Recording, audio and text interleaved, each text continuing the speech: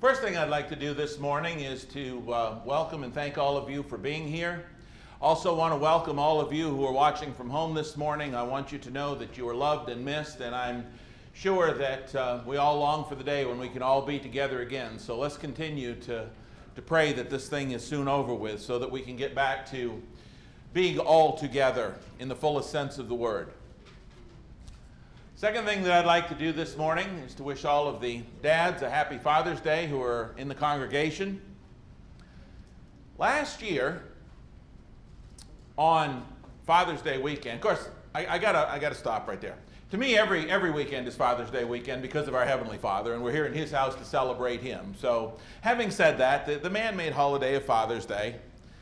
Last Father's Day weekend, I preached a sermon. It was the first of a three-part sermon mini-series entitled, "The Only Thing That We Have to Fear is God Himself." And although it's not my point in saying that, perhaps in light of the events that have transpired at the beginning of this year, it might be good to go back and listen to that lesson, just saying. But my point in telling you what I preached last year, though, is this. That lesson had nothing to do with Father's Day. And after I got done, back there was a good sister in the congregation who came up to me and said, "I got a question." I'm thinking, what did I say wrong, right? And she said, "How come is it you preachers, you always preach a Mother's Day sermon telling how wonderful your mothers are and all that on Mother's Day and what they're supposed to be, but you never bring anything up on Father's Day whatsoever. You just don't preach at all to dads. Why is that?" And I got to thinking about it. You know, she's absolutely right. Or at least in my case, I don't know about yours, but some that I've seen and in my own experience, she was right. We preachers tend to preach a sermon about women and mothers, which obviously we're not. But the very fathers that we're supposed to be and that sort of thing, we seldom ever touch that topic on Father's Day. Why is that? She really made me think. Why is that? And I think maybe, at least speaking personally, it's because we tend to love and respect and hold in such high esteem our wonderful and beautiful wives and mothers, while at the same time being all too well aware of our own shortcomings and our own failures. As fathers, at least I am. Or as another gospel preacher put it some years ago in his Father's Day sermon entitled "A Father's Responsibility," and I have a text of his lesson. This is what he said. "Have you ever noticed that on Mother's Day we tell mothers how great they are? And on Father's Day we tell fathers what they need to do in order to become great. It's almost as if a mother automatically becomes great while a father must continually work at it." Those were his thoughts, and I kind of tend to agree with that. But, you know, that's kind of the way it's going to work today, because I tried to get away from this particular lesson, and I just couldn't. I just couldn't. So, I want to share that, yes, we're going to be talking about dads today, but what I want you to understand is if you're not a dad or a father, there's still plenty in this lesson for you. I want you to really think about that. While it's specifically for dads and fathers, there's something in the truths that I'm going to talk about that we can all benefit from. Let me give you several different categories of people who can benefit from some of these truths. If you, as a young person under the age of 18, if you are blessed enough to be being raised in a Christian household with a Christian mom and a Christian dad, you are indeed blessed. And I want you to understand from the contents of this morning's lesson some of the reason why they do what they do. If you're a young teenage male who someday hopes to lead your home and family up the straight and narrow path to heaven, there's plenty to learn from in this lesson. If you were a young teenage female, there's a lot in this lesson to learn about the kind of man that you need to be thinking about to become your husband, to lead your home, your family, and your children up the straight and narrow path to heaven. If you're a younger wife or mother with children still in the home today, I hope that you'll be able to use some of these things that we're going to talk about in order to help your husband and the father of your children to become the best Christian man and father that God intended him to be. If you are a grandparent, or a great-grandparent, or a great-great-grandparent, I hope that you will see that you still need to help guide and direct and help lead your adult children and the next generation of their children in the ways of righteousness from some of the things that we will talk about this morning. As I speak about that particular thing in grandparents, I'm reminded of Eric's Wednesday night class in which he focused on faithful Abraham. Did you know that in God's appraisal of Abraham in Genesis chapter 18, verses 17 through 19, verse 19 in the King James 2000 version of the Bible says this: "For I know him," God says of Abraham, "that he will command his children and his household after him, and they shall keep the way of the Lord, to do righteousness and justice, that the Lord may bring upon Abraham that which he has spoken of him." You see, in other words, not only did faithful Abraham have faith in God the Father in heaven, God the Father in heaven had faith in Abraham that he would be both a faithful father and grandfather. "For I know him, he'll command his children and his household after him." You know, it doesn't matter how old your children get. They're still your children. You still have years more of experience and learning and knowledge than they do, even if they're adults. And they still need your teaching and the priceless wisdom of your example and your experience. That's why Moses said what he did in Deuteronomy 4 and verse 9 when he said this. He said, "Take heed to yourself and diligently keep yourself, lest you forget the things your eyes have seen, and lest they depart from your heart all the days of your life, and teach them to your children and grandchildren." And so, having said that, we're going to begin this morning. There are a lot of different passages in Scripture talk about the necessity, the essentiality of being a godly father, because the results of whether or not you do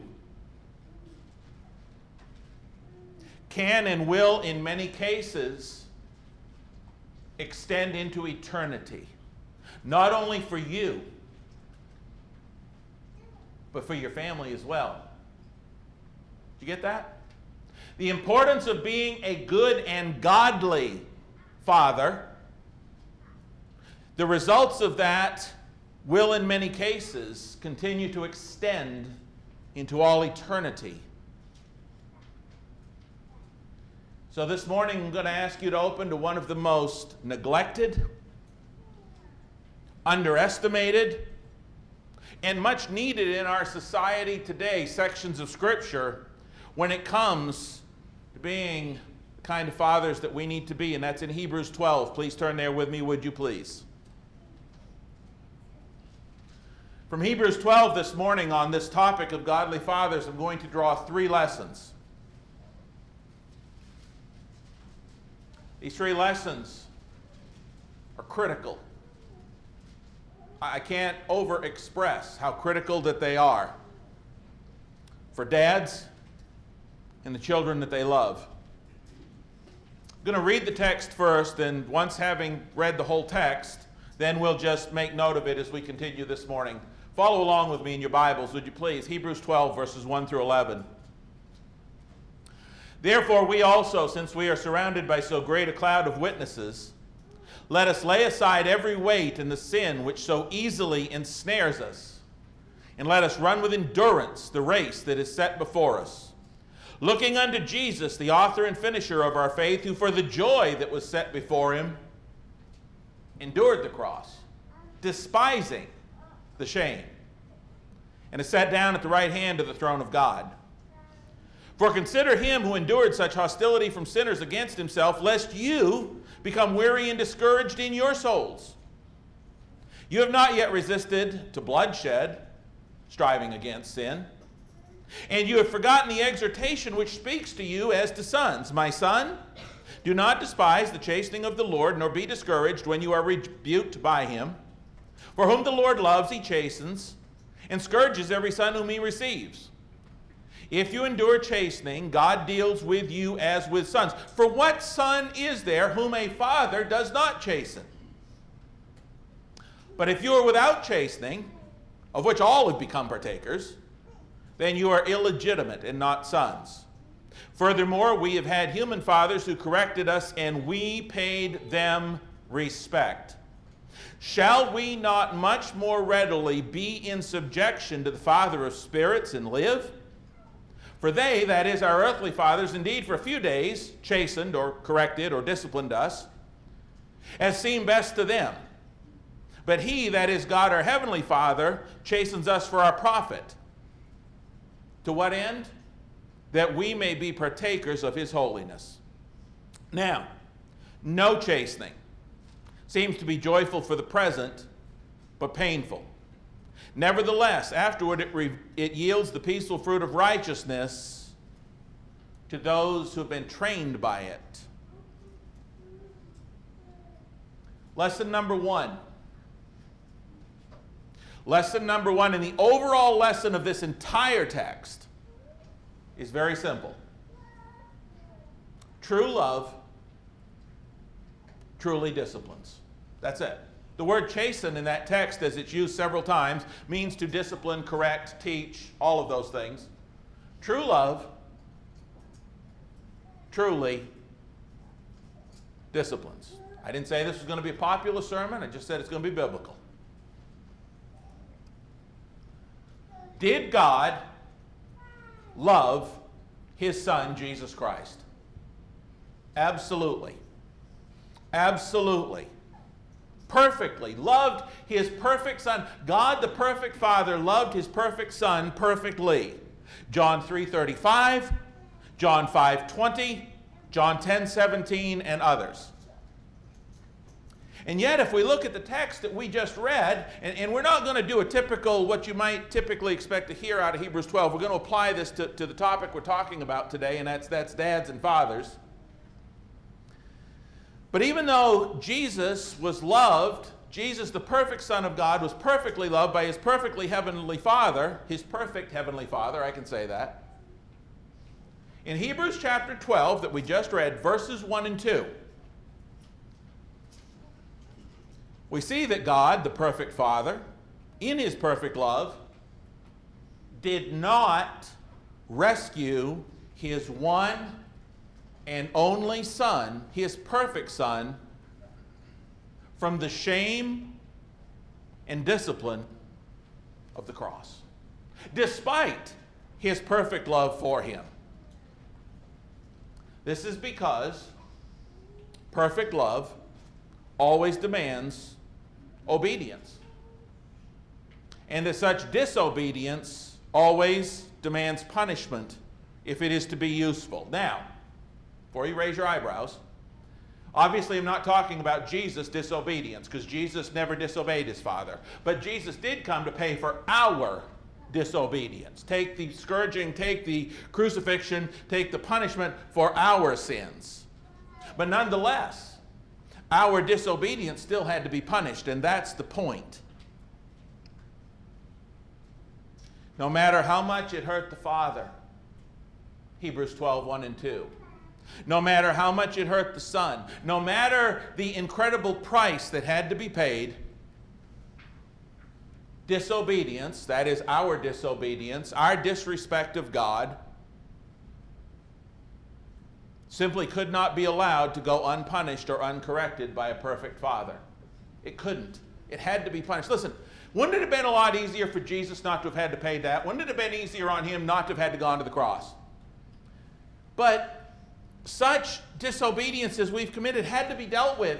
By a righteous father, it had to be corrected. It had to be disciplined. It had to be taken care of. Real, true, godly love can never do anything less, because real, godly love does not rejoice with unrighteousness, but rejoices with the truth. 1 Corinthians chapter 13 and verse 6. Real love really disciplines. The scripture tells us in Hebrews, a few chapters back, chapter 5, verses 7 through 9, that Jesus, who in the days of his flesh, when he had offered up prayers and supplications, with vehement cries and tears to him who was able to save him from death, and was heard because of his godly fear. Was Jesus heard? Yes. Jesus' prayers were heard, right? That's what it says. But God still didn't rescue him from the cross, did he? Even though he was heard. Though he was a son, yet he learned obedience by the things which he suffered. He learned what obedience takes. He learned the pain that sometimes it takes. And having been perfected, he became the author, watch this now, and having been perfected, he became the author of eternal salvation, but only to a select group, to those who obey him. Hebrews 5, 7 through 9. You see that obedience is absolutely essential to eternal salvation. Which brings us to lesson number 2 that I want to take out of Hebrews 12, verses 3 and 4. Here it is. Obedience is tough. Obedience is tough. But yet it is never as tough as the ongoing or even eternal results of continued disobedience. It's hard. You know, you dads, you know, you granddads, you moms, grandmoms, you know. Sometimes it hurts you a lot more to discipline your kids than it hurts them. You ever said to your kid, this is going to hurt me more than it does you? I said that. They don't believe it at the time, but when they become parents, they get it. Sometimes you have to go through this. In verses 3 and 4, he talks about discouragement and all of this. Sometimes correcting your kids can be a discouraging thing. Obedience is tough. Disciplining is tough, but never as tough as the ongoing or even eternal results of continued disobedience. Dads, it's easy to become discouraged in the world we live in. It's easy to become, just say, you know what, it isn't worth it, because what you're trying to do with your children, you're trying to raise godly children with godly morals and godly standards in an ungodly world. And the whole world, some days it feels like the whole world is against you. It doesn't just feel that way, that it really is. It's totally against you. The world teaches them everything different than what you, as a godly father and mother, but father for today's sermon, are trying to teach them.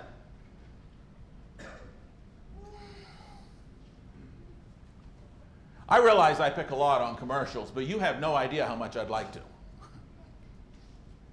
I'm controlling myself, okay?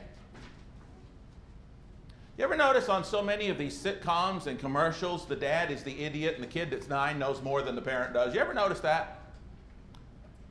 There's one of these on TV now that drives me foolish. Mom's working hard in the kitchen. It looks like, I don't know, 12-year-old daughter, I don't know how old she is, 13, 14, sitting there on the couch with her feet up while mom's doing all the work. And the daughter's sitting there and she's lounging and she just looks like she's got it made, and she's got, I don't know, $900 smartphone in her hand, which you know she didn't pay for, but her mom that's working in the kitchen paid for. And mom makes some comment during her busy life and busy schedule about scheduling the dog grooming. The daughter hits a few buttons on her phones and, I got it scheduled. And her mom's really surprised, you got it scheduled? And the daughter just kind of rolls her eyes like, my mom's an idiot. Honey, I got news for you. You didn't buy that phone and you ain't living in that house because you made that all happen yourself. Thank mom and dad for all their hard work for making that happen, or you wouldn't be sitting there scheduling it on that phone they bought for you. But every one of these, she rolls her eyes like, my mother's foolish. The whole world today, whether it's sitcoms, commercials, TV shows, it is hard because the dad and the mom are always ignorant. And it's easy to get weary and discouraged as you seek to raise godly children with godly morals in an ungodly world. It's easy when you're striving against this hostility and such a sinful world. It's easy to get discouraged and say, man, I don't know if I can do this. You know what? Karen and I had 3 children. We raised 2 daughters and a son. We're not that old. We remember what that was like, even though we've slept since then.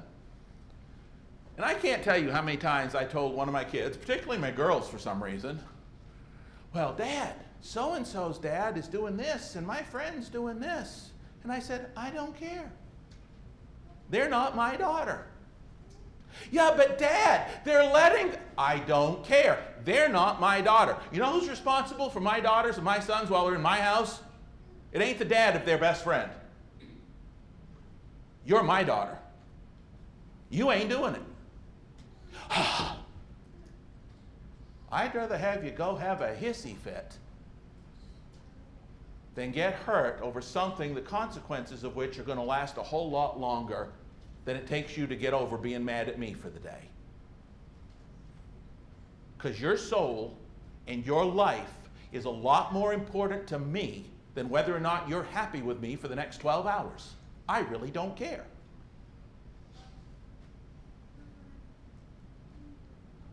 And sometimes we have to be creative. I remember hearing this, and dads, teenagers, you may want to listen real close. I love this illustration. There were a couple of teenagers in the family, and the latest movie had come out, and it was a movie that had a little bit of bad language in it, and had a couple scenes they shouldn't see and all that. And they come in, they knew what their Christian dad was going to say, and they just knew he wasn't going to let them go, but they come in because, you know, all my friends are going to this movie, and we really want to go to this movie, and it's only got 2 or 3 bad words in it, and it's only got 2 or 3 scenes that maybe only 1 or 2 that really I shouldn't see, but the movie's like 2 hours long, and it's only got like these 2 or 3 words and 2 or 3 scenes, and all my friends are going, and I want to go, and you know, the dad didn't say no. You know what the dad said? Why don't you give me 24 hours and I'll think about it? That's a good dad, right? That's reasonable. So they were all charged up and, you know, they think, oh, he didn't say no, so maybe we get a shot. Dad's actually going to think about this rather than come around saying, no, this is great. So they come into the living room. Next day, Dad calls him in. He's sitting there in his recliner. He's baked him a pan of brownies. Brownies sitting there on the coffee table. He says, he said, I thought about the movie y'all want to go see. See, I made it Southern. I said y'all. He said, I've decided that you can go. The only thing is one catch. I baked a fresh tin of brownies, and you have to have a good big brownie before you can leave. I thought, well, that's no punishment. I can eat a brownie. He said, the only thing I want you to know is, he said, I went out into the yard, he said, before I baked the brownies, and he says, I only got 2 little scoops of dog poo, and that's in the brownies. Not much. Only 2 little scoops of dog poo in that big pan of brownies, so it probably won't hurt you. It's not that much. Have a brownie. They didn't go to the movies. We have to be creative sometimes. One final thing I want to say about daughters, and then we'll get to sons. Dads, I had 2 daughters, I know this. With all the love and respect in my heart for you and for what you have to do.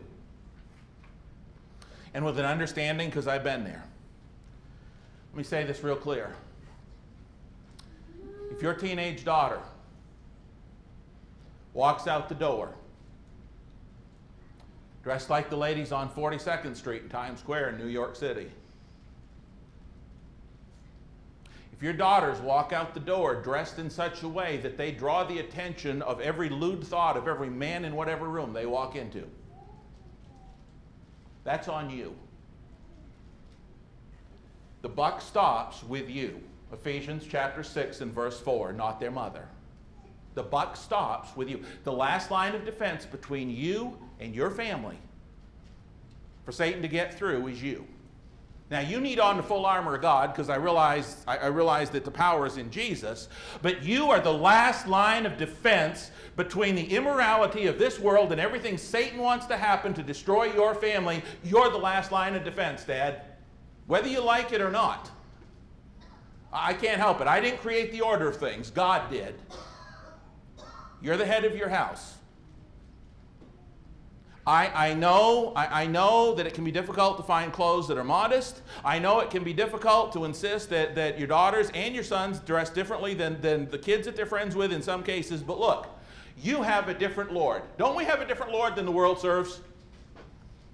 Don't we have a different king? Don't we have a different set of standards than the world today goes by? Don't we or not? This means yes, this means no. We have a different king, Lord, and set of standards, and because we are Christians, we have a different destination, heaven. We don't want to go to hell, right? So because we have all of those things different, we're going to be different than the world around us, and our kids are going to be too. Same with our sons. If they are not being taught, listen please carefully, if our sons are not being taught out of respect to treat older women as mothers, younger women as sisters, with all purity possessing their own vessel in sanctification and honor, instead of in passion and lust like the Gentiles who do not know God. By the way, that's 1 Timothy 5:2 and 1 Thessalonians 4:3 and following. If they are not being taught those things, if they are not treating women the way they had ought to, as we just discussed from those two texts, then we, at the very least, must ask ourselves as dads exactly how strongly we began disciplining them the moment they disrespected their mom. It's on us. And I got both fingers, both barrels right here, guys. If we're not modeling to them what it means to respect a woman, the buck stops here. It may not always be easy, but it is essential. Verses 5 and 6. As we look at verses 5 and 6, they simply reiterate and reinforce our original and overall point, the critical lesson of this entire text, and that is this: true love truly disciplines. That's the point of verses 5 and 6. Just backs up what we've already said. You know one of the dirtiest words in our society today? Discipline. It is one of the dirtiest words and concepts in today's God-denying and authority-rejecting society, but that is not true in the Scriptures. One of the reasons our society has come to where it is because discipline's a dirty word, but with Christians it's not. I want you to notice here verses 5 and 6 of Hebrews 12. This is a quotation from Solomon in Proverbs chapter 3, verses 11 and 12. Y'all remember Solomon, right? Had all this godly wisdom, asked God for wisdom, and God gave it to him in all these riches back there in the Old Testament. I want to give you some other quotes from Solomon regarding discipline. I'm not going to turn to them, but I have them printed out. Just make a list of them and listen. Number 1, from that same Solomon who's quoted here in Hebrews 12, 5 and 6. He who spares his rod hates his son, but he who loves him disciplines him promptly. Proverbs 13, 24. Now, as you always have to say with this text, I don't believe for a minute God's telling you to go out there with a bat and beat your kids. We're not talking about child abuse. This is a figure of speech for discipline, and don't be afraid to spank your kids when they need spanking, when it's appropriate. But notice again what it says. He who spares his rod hates his son. If you're not willing to correct your kid, it says you hate him. That's what Scripture says. But he who loves him disciplines him promptly. He takes care of it right then and there. Proverbs 13, 24. Listen to the next one. Chasten, that is correct. Same word as we see in Hebrews 12. Chasten your son while there is hope, and do not set your heart on his destruction. What does that mean? Do not set your heart on... How many fathers set their hearts on their kids' destruction? According to this text, the ones who don't discipline them. Chasten your son while there is hope, and don't set your heart on his destruction. Listen, When kids learn that there are parameters and rules, think about this. When kids learn that there are rules, and if you go outside of those rules, there's going to be bad consequences, okay? And you apply that anyway. Doesn't that make them better Christians when they get older? Isn't it good for Christians to know there's parameters, and if I step outside of these parameters, it's going to cause me heartache? Isn't that true with Christians? Don't we have a set of behavioral patterns, parameters? It's going to make them better husbands and wives and workers and members of society if they understand early on there's a set of parameters. And if I go outside of this, whatever it is, on whatever the issue is, that there's going to be an authority that is going to cause me not to like the fact that I've gone out of those parameters. Do you think our world, many of you probably watched the TV last night, do many of you think that our world would be a better place if every kid that was raised in the last 100 years in this country understood if I step outside of certain parameters there's going to be problems? You think that's wise? You think that's godly? That's exactly what God's talking about. Let me give you another one. Foolishness is bound up in the heart of a child. Is that true? Not asking your opinion as to whether you think it's true. That's black and white, book, chapter, and verse. So it's got to be true. Foolishness is bound up in the heart of a child. The rod of correction will drive it far from him. Proverbs 22:15. Again, not talking about brutality or child abuse, just talking about a good old-fashioned spanking when it's necessary. That's Proverbs 22:15. Proverbs 29:15 and 17 say this. The rod and rebuke give wisdom, but a child left to himself brings shame to his mother. Correct your son, and he will give you rest. Yes, he will give delight to your soul. Correct your son, and he will give you rest. Don't let him bring shame to his mother. Finally, and most importantly from the book of Proverbs, I want to share this final one with you. One that is perhaps the most important of all of them to the overall point of today's lesson. Proverbs 23:13 and 14. Please listen. Do not withhold correction from a child, for if you beat him with a rod, he will not die. You shall beat him with a rod. Listen to these last few words of that text. And deliver his soul from hell. Think about that. And deliver his soul from hell. There's not a parent, father, mother, grandparent, there's nobody who wants to see their kids go to hell. We don't want to see our worst enemy go to hell. But if we want to deliver our own children, then we must be willing to correct them. This is the reason this sermon is so important to dads today. This is why, okay? If you truly love your children, then you want more than anything else to see them go to heaven. And that text tells me that if we want them to go to heaven and deliver their soul from hell, then we're going to correct them when they need it. And that brings us to lesson number 3 from this text. If you're getting ready to write it down, let me set the stage first before I get to the actual lesson number 3 from this text. We have seen that obedience to our Heavenly Father is absolutely essential to going to heaven. We knew that anyway, but we've read that from Hebrews 5:7 through 9.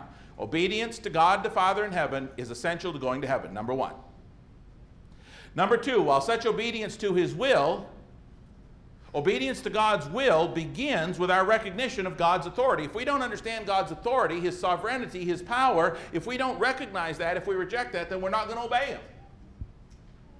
So while obedience is necessary, and that obedience begins with respect for God's authority, here comes lesson number 3. Such a respect for the Heavenly Father's authority begins with learning such respect for our earthly father's authority. Did you get that? We want our kids to learn to respect the Heavenly Father's authority. That begins in the home with them learning to respect their earthly father's authority. And that's what the text here says. I'm going to actually read these 3 verses. You'll see this point made right here. Look in Hebrews 12:7. Here's where number 3 is made. If you endure chastening, God deals with you as with sons. For what son is there whom a father does not chasten? Do you see the rhetorical question? You see what God's asking? It's absurd to God to think that a father wouldn't correct his son. He says, what son is there whom a father doesn't chasten? Come on. But if you are without chastening, of which, look at this, all have become partakers. This is the scriptural model, that there's going to be chastening. But he says, if you are without it, verse 8, of which all have, obviously become partakers, then you are illegitimate and not sons. Do you get what God's saying? Here's what God's saying. Dads, sons, daughters, moms. Look at that verse real close. You're not treating your child with the love that you ought to be as their parent if you're not willing to correct them.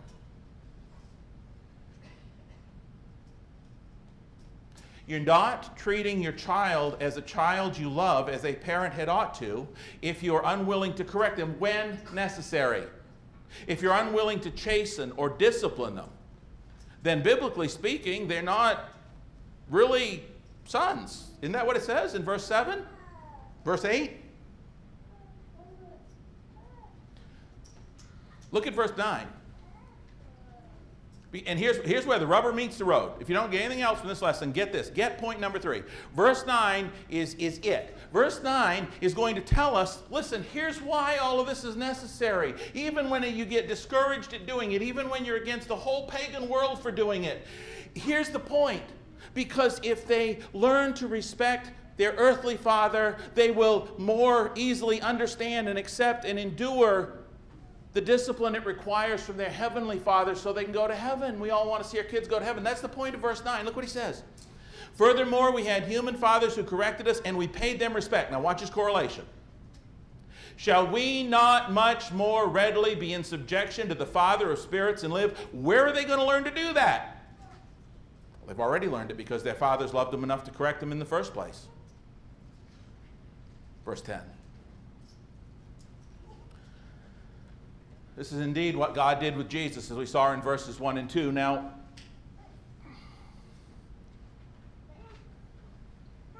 what I want to really bring this down to today as well, as we move on here, is this.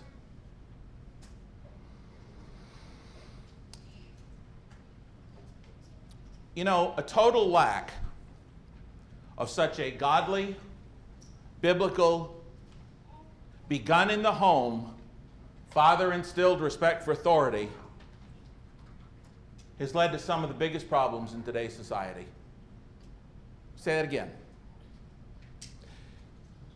The total lack of such a godly, biblical, begun in the home at an early age, father-instilled respect for authority has led to some of the biggest blights on today's society. Think about your world. Just go to your world for a minute. Look at the wisdom of God. When somebody is not taught respect for authority, think of everything that affects in your world today. Think about this. From abortion clinics and their staffs to active shooter scenarios to euthanasia supporters to terrorists of all sorts, those come down to pretty much one thing when you boil it all down, and that is this. It really is. All of those things. Here it is. You know what they come down to? A total lack of respect for authority.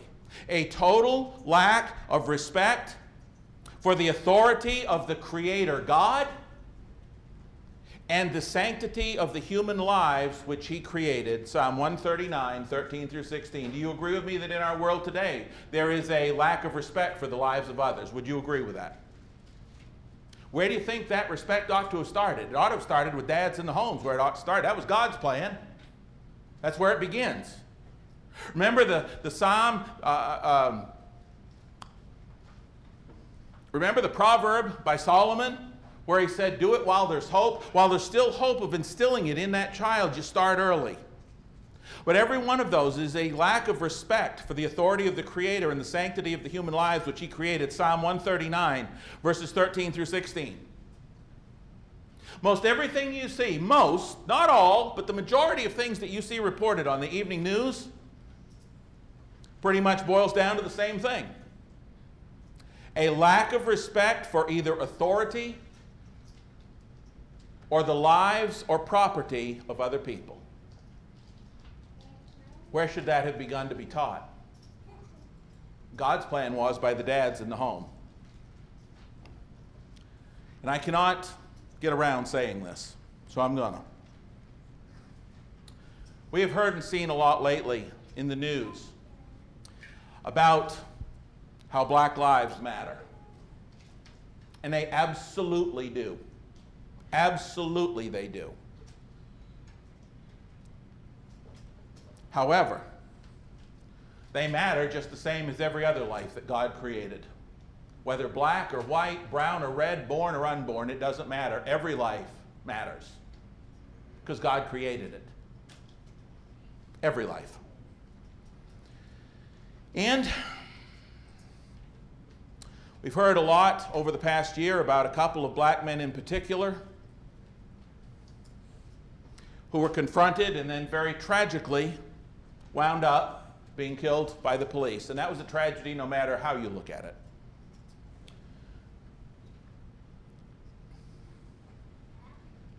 I smile because if any of you think that I have a problem with race, you need to go take a look at a picture of my son in there in the desk, okay? Just saying. Because I don't.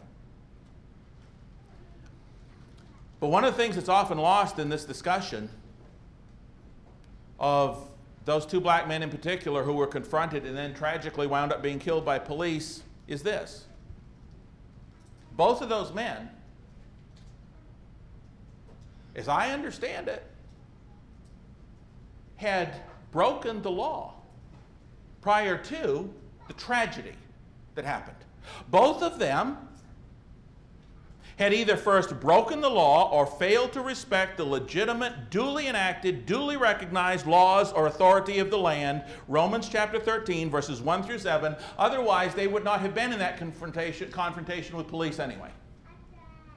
That's what's often left out of that equation.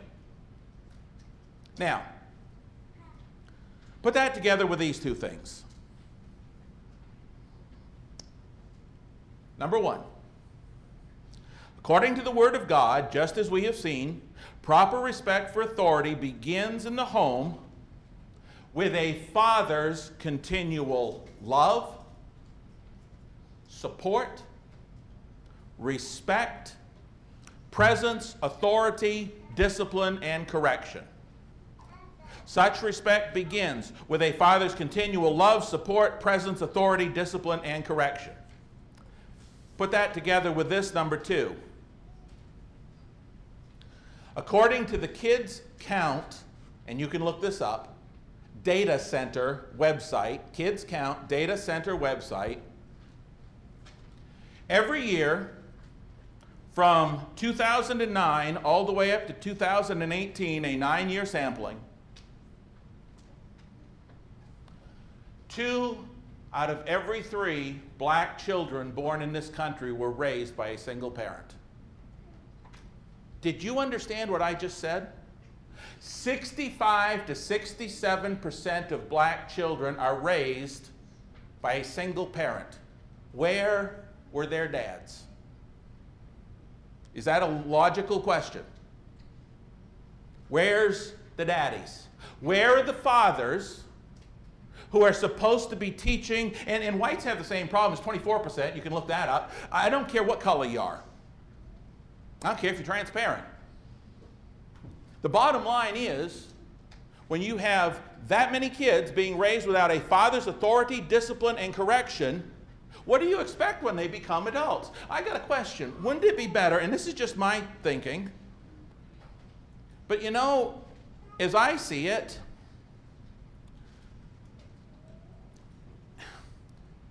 instead of continually trumpeting and making signs that saying Black Lives Matter, if you truly believe that, if you really mean it, then wouldn't it make more sense to focus on getting more of these young black daddies to stay home and raise their kids some way?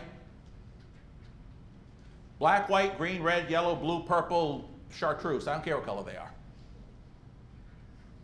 Now, I understand that kids that are raised in a faithful, Christian, two-parent, godly home and environment, that's not, and many of you know it too, that's no guarantee that they're going to turn out to be just the finest upstanding Christians in the world. There's no guarantee because we have free will. But I will tell you this, they got a lot better shot at it, Proverbs 22 and verse 6, than a kid who's not raised with it. Moving on. Speaking one more time about Solomon and the God-given wisdom in Proverbs, it brings me to the final point for fathers that I want to emphasize before we close, and that is this. I can say this not because I did it perfectly, because I didn't. I can tell you because I didn't do that good a job at it. I'm only human. I love Derek's line. Wednesday night, even the best of men are still men at best. And I'm not trying to overload dads, but I will tell you that the following is so important. You can speak it, you can teach it, you can correct and discipline your kids all you want to. You can parrot the Bible day in and day out. You can set them down and have devos every night. You can send them to Bible camps. You can do all of this stuff.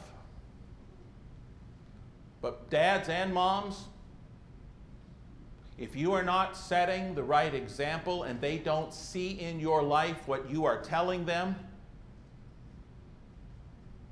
you might as well not bother. If you're not spending the necessary time, effort, and energy with them, if you're not living it, modeling it, and exemplifying it, if you're not explaining it to them on a regular and persistent basis and then showing them what it looks like, you're not going to get the job done. Brothers, example is everything. Example is everything. Romans 2. God said, you who teach others not to steal, do you steal? And he goes on with this whole list. If we're going to teach our kids that it's wrong to do whatever, lie, cheat, angry, whatever, we need to make sure that they don't see us jumping off the handle at every little thing too. Example is everything. Let me give you 4 texts just to note, and then we'll close. Example is everything. In John chapter 13, verse 15, right after Jesus had washed the disciples' feet, what did he say? For I have given you an example that you should do as I have done to you. Had Jesus told them they needed to love one another? Had they heard that before, that they needed to love each other? But Jesus didn't just tell them, look, the right thing to do is love each other. The right thing God wants you to do is love each other. That's what you got. What did he do? Took the basin. He got down on a knee, or got down however he knelt. And he washed the feet of Judas Iscariot. He washed the feet of Peter. He washed every one of their stinking, filthy feet. And said, this is what love looks like. Now you do as I have done for you. How many times in the scriptures are we told, husbands, love your wives, how? As Christ loved the church. He doesn't just say, love your wife. He said, look at the example that you have. Example is everything. Philippians 3:17. Paul says, brethren, join in following my example and note those who so walk as you have for us a pattern. 1 Timothy 4:12, we talked a lot about this. Kirk in his Devo did, and I followed it up with a PowerPoint slide here a week or two ago. 1 Timothy 4:12, let no one despise your youth, but be an example to the believers in word, in conduct, in love, in spirit, in faith, in purity. And that's written to young men and women. And finally, 1 Peter 2:21. For to this you were called, because Christ also suffered for us, leaving us an example that you should follow in his steps. Dads, there's a lot of responsibility on our shoulders. Children are a heritage from the Lord. And we can't control what our kids are going to do when they get to be adults. We can't. We can be the best parent that ever was. Remember the story of the prodigal son? The father represents God. Did one of his kids run off and do a lot of stuff he shouldn't have? Yeah. We can't control what they do when they get older, but I will tell you this. We can teach them that we love them. We can teach them respect for authority. We can teach them God's word. We can correct and discipline as we ought to. We teach them to respect their moms and their sisters and all of that. And we give them the best chance we can to get them to heaven. We can teach our young ladies what it means to be a Christian woman. Give them the best chance they got. But we have a difficult job. I'm going to ask you, right now, before we close and give the invitation, that you might join me in a prayer for strength for all of us. Please do. Our Father in heaven, we are so blessed and so grateful to be here this morning, Father, to have you, to have your love, to have the blood of your Son to cleanse our sins, to have your word that tells us how to live. And Father, we want to pray a special blessing this morning on those Christian teenagers as they look forward to the day that perhaps they become parents, especially the young men. Father, give them the strength to do what is good and right. Until that time, in the way they treat the young ladies. And Father, after that, to take their children all the way up the straight and narrow to heaven. Help our young ladies to be those Christian women that are so valuable and precious in your sight, not conformed to the world around them, but transformed by your word. Father, help those young parents this morning, particularly the dads, to understand what an incredible responsibility is theirs and that they need your help every day to do the right thing and to teach their children and to correct them and to discipline them. Help those of us who are older dads who have adult children to continue to understand how important it is to lead, to guide, to instruct, to try with our adult children and the next generation to share the godly wisdom of some of the experiences that we've had, our failures, as well as our victories. Help us never stop seeking to be the Christian dads and grandpas, great-grandpas that you want us to be, as well as moms, wives, grandmothers, and great-grandmothers.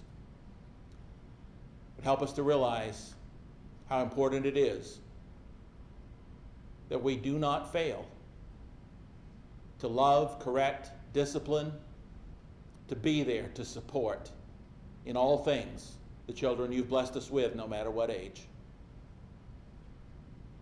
We can't do it without you. We just can't. It's too much. Thank you for promising to be through all of it with us. In Christ's holy name, amen. I realize this was not a lesson this morning that was aimed at the story of Jesus and salvation. But this morning, most of you know what it takes to become a Christian. You know that you need to hear and believe that Jesus Christ is the Son of God. You need to be willing to confess him as the Christ, repent of your sins, and you know it's essential to be baptized into Christ for the forgiveness of those sins. Is anybody here this morning who has studied and would like to do that? If there's anybody here who'd like a study on how to do that, or if you're here this morning and you've already done that, but maybe you've listened to the lesson, you said, you know what, as a parent, I just need more than one prayer this morning. I need a lot of help. I want to do this right. Maybe you're dad like I am, who've realized your own failures and shortcomings.